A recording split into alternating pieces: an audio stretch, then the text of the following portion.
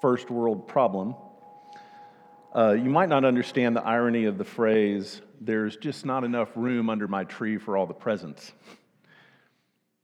And while this term has lost maybe some of its impact due to overuse, it can still be a useful reminder of the difference in our reality and the perception of our reality.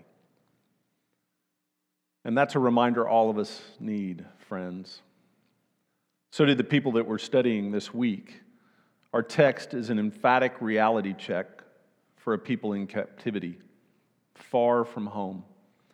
A people whose perspective is fixated on the reality that they could see: defeat, loss, enslavement, hopelessness, exile, and struggle. Into this perspective, the prophet offers an explosive alternative take, a staggeringly different reality. This involved both a change in attitude and redirected activity. And as usual, in this case, there is much for us to learn. My name is John Ray.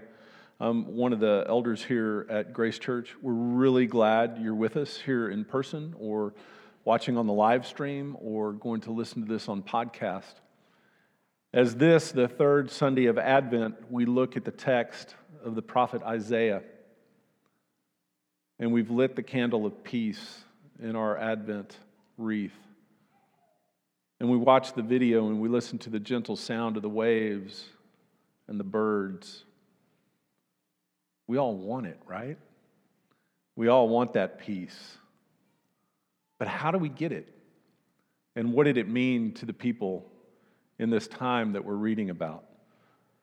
Well, let's pray and ask God to give us ears to hear and eyes to see. Jesus, we're waiting. We're waiting for you.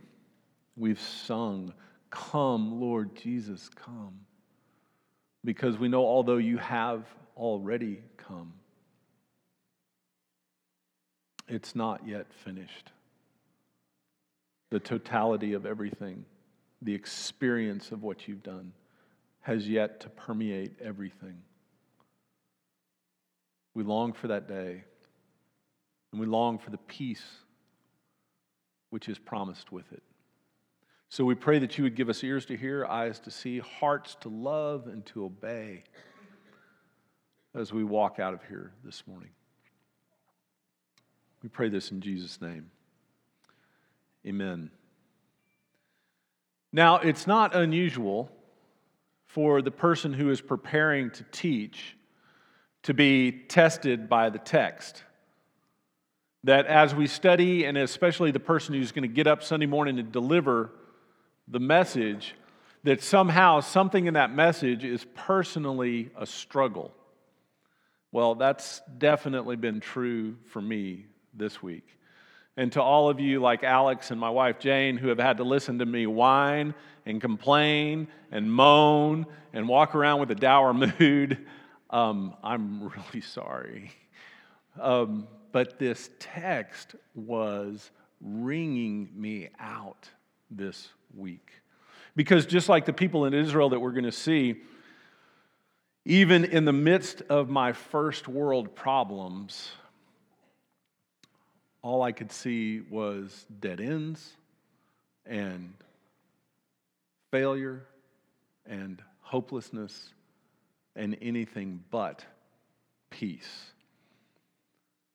And you know, peace is one of those things that we know more by its absence, by our yearning for it, than our actual experience of it. It's one of those things that's been yearned for by every generation, but experienced only in the briefest of episodes. And like most, if not all of the fruits of the Spirit, it's not something we obtain by direct effort. Even though we can say to someone, "Be at peace," it's almost impossible to say, "Okay, I'm going to be peaceful. I'm just going to make myself peaceful." It's just not something that comes by direct effort. Rather, it's the fruit of something else. And in our text this week, the prophet is calling out to the people in exile who have been carried off from the promised land. Their promised land is a smoking pile of destruction in their rearview mirror as they are carried off into slavery.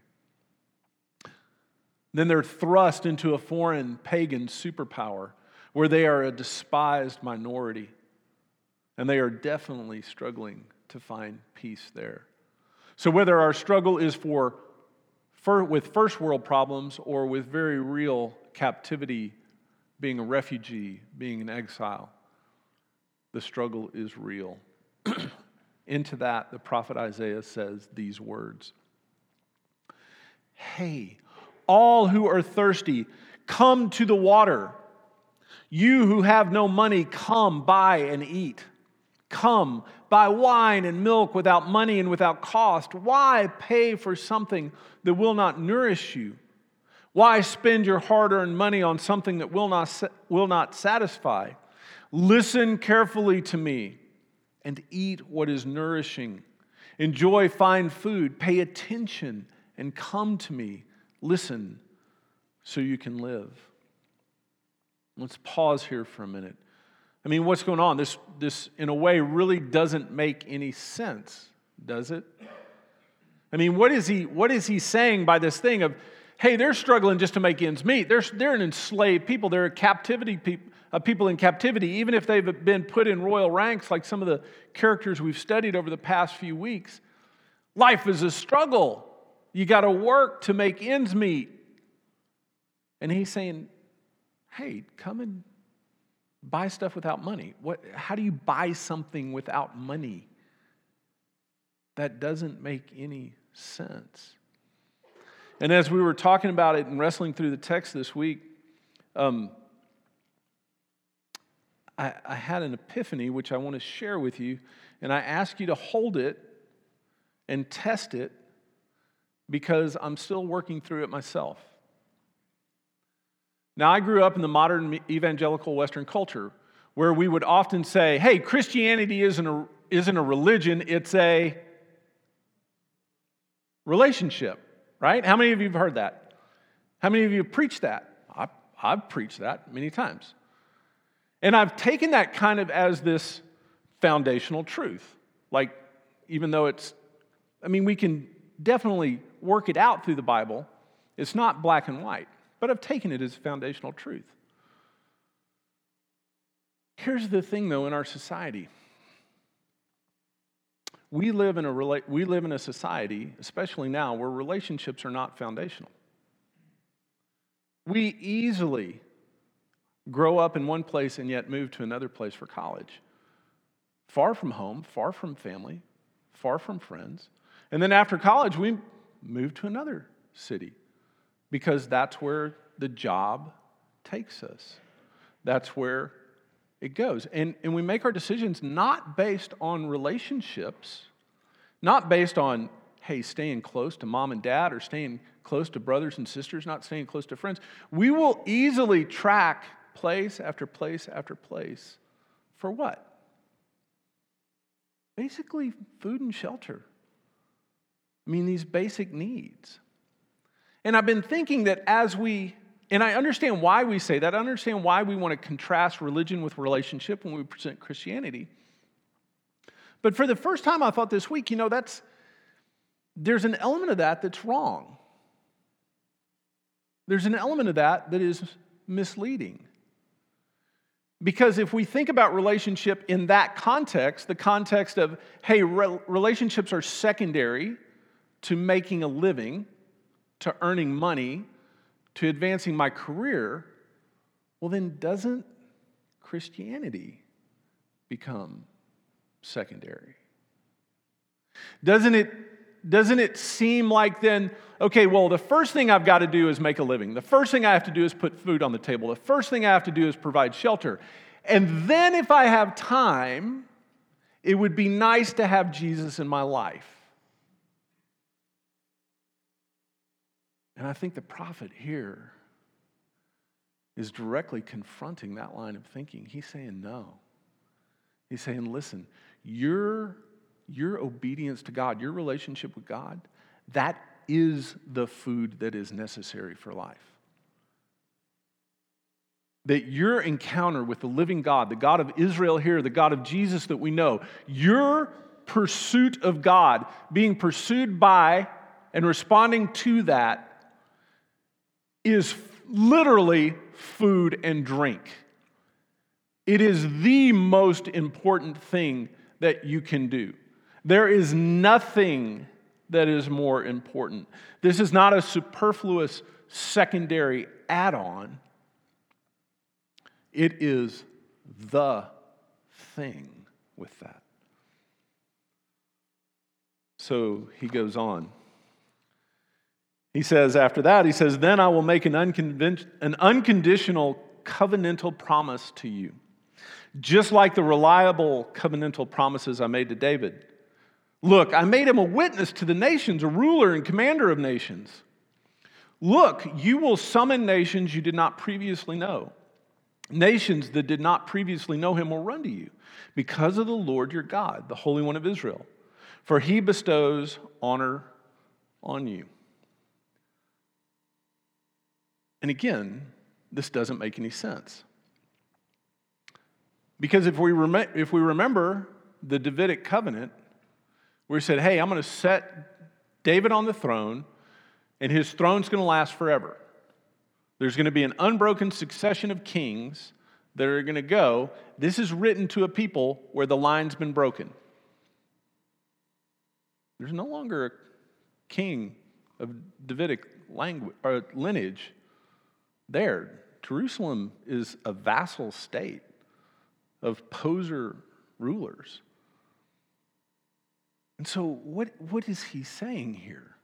And again, I think he's drawing a contrast. The writer is saying something. He's saying, you live by the contractual circumstances of the world. You're living by buying and selling. You're living by threat and bribe. You're living by what you can see only with your senses.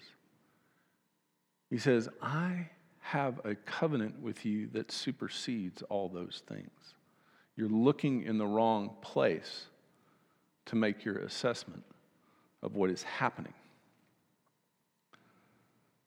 This is not just another way of saying, hey, think differently, or buck up, you just don't understand, stay strong.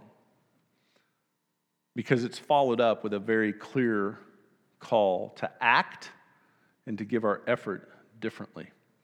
Because he follows with this. He says, seek the Lord while he makes himself available.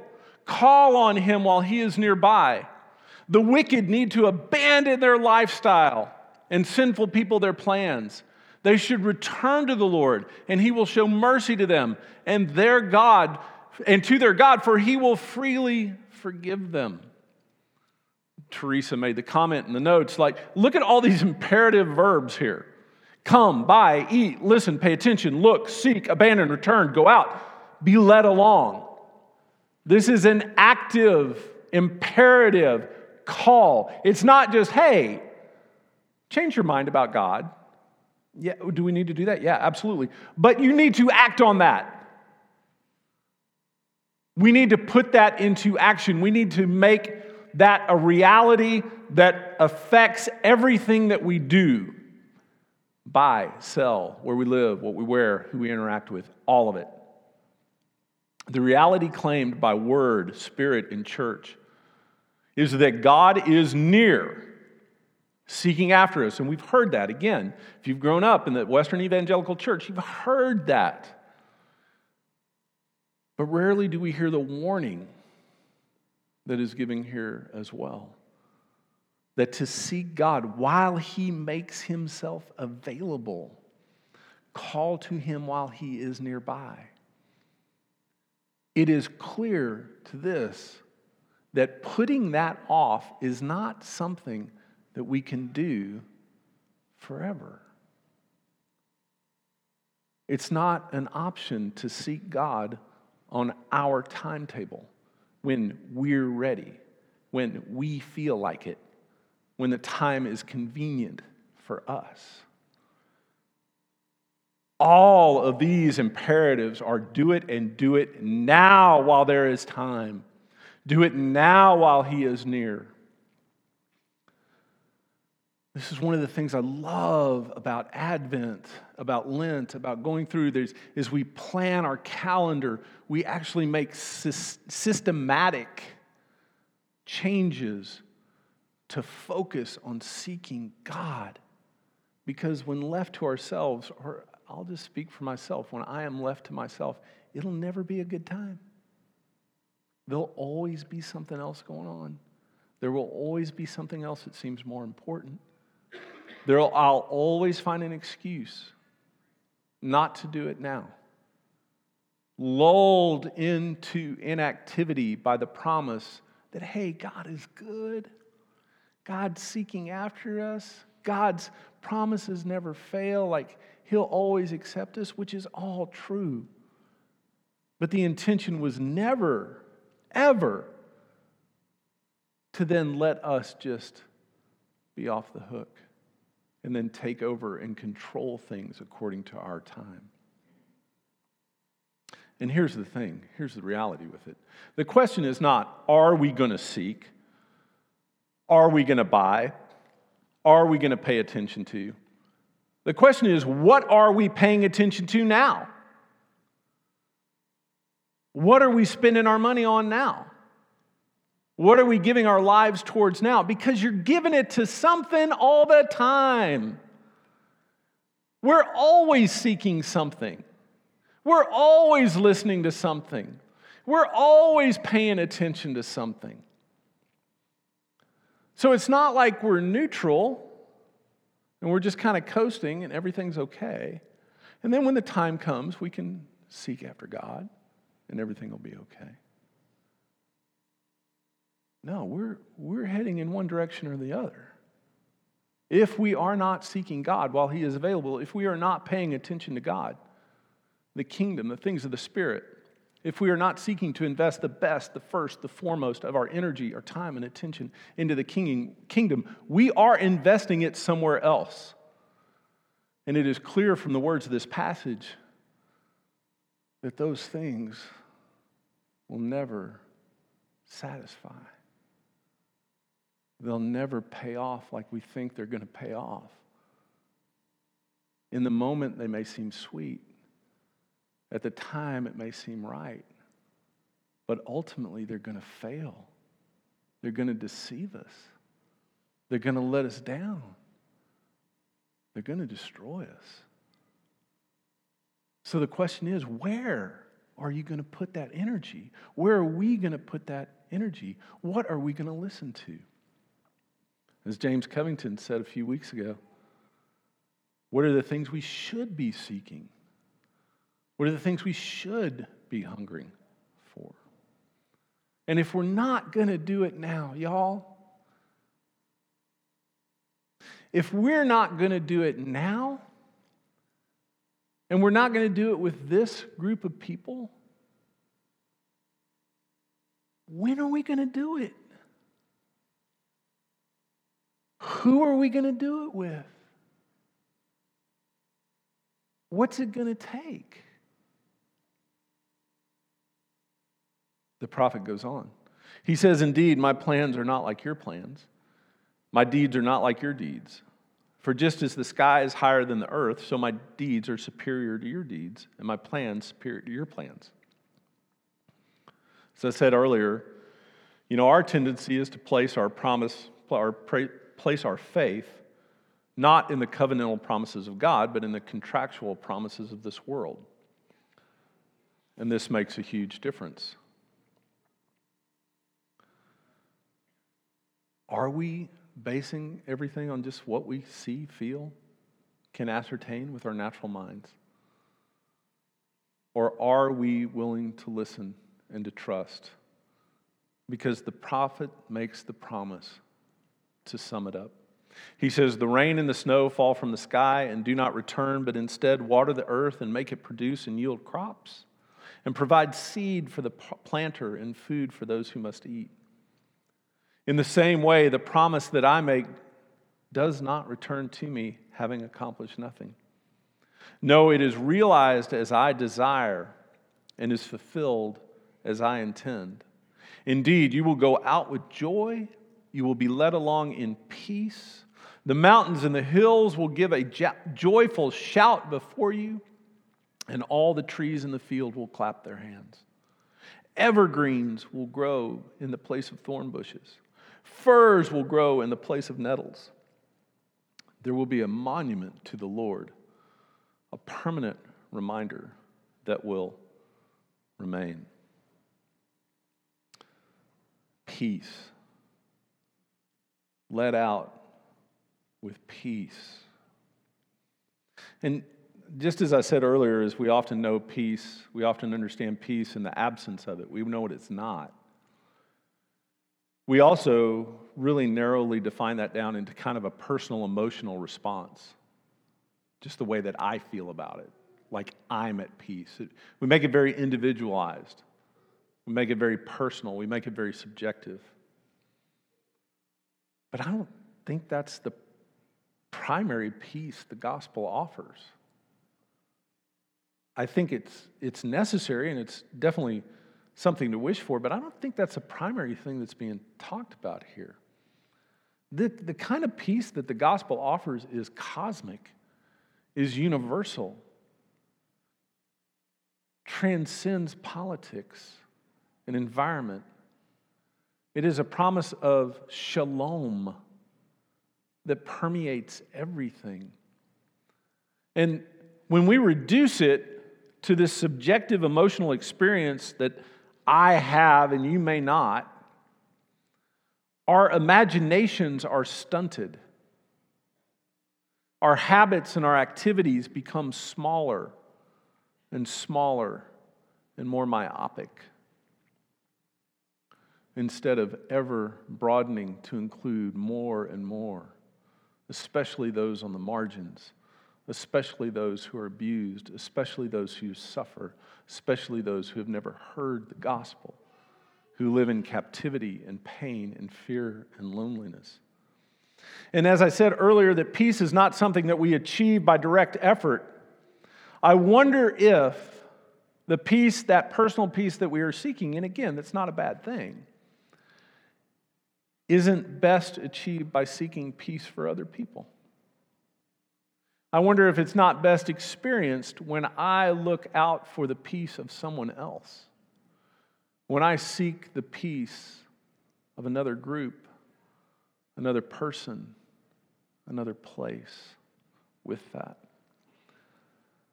I believe that that is echoed in the words of the prophet here. But I have to make a confession, as I confessed earlier, that this has been a really tough week for me.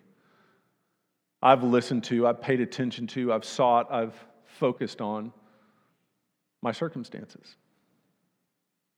Every reason why things aren't going to work out, things are going to go bad, things will turn out black.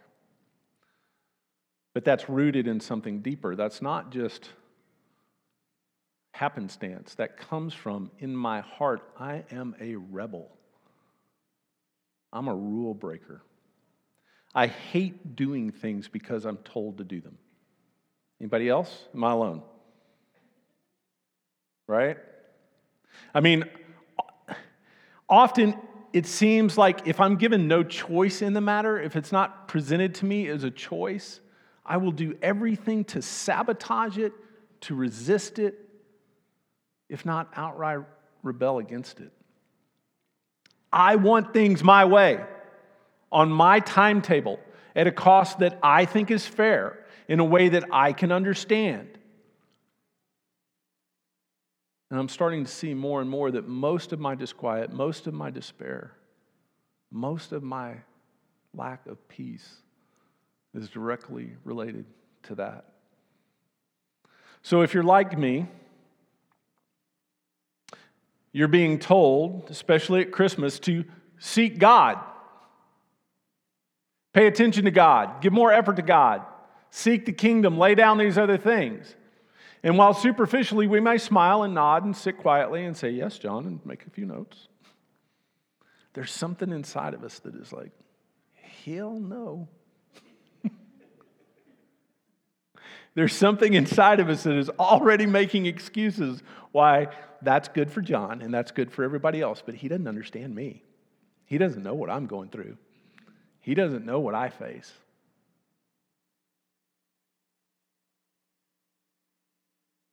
Can we let that go today? Can we recognize it for what it is? Can we take it out and look at it and repent? Because at its core, this is a message of repentance. Peace is a fruit of repentance. It's a result of letting go. It's a result of admitting your rebellious heart. And it's a result of seeking God now. Right now. Listening and responding.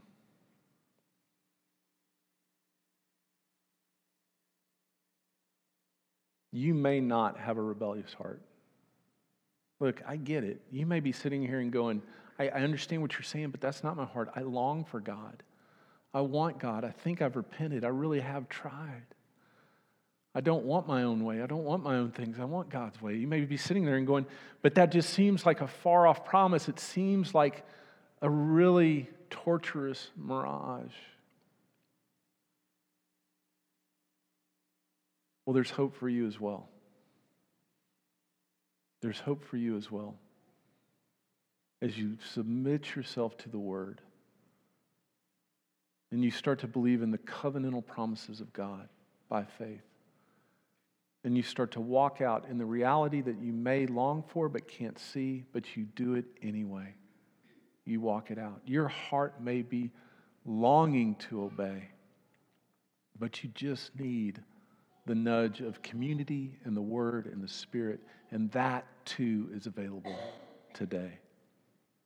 So whether you are a stiff-necked rebel like I am, or I feel like I am most of the time, or whether you are just longing for the faith that it takes to walk it out, it's available today.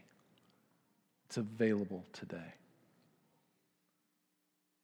God, we need it. And God, we repent and we believe.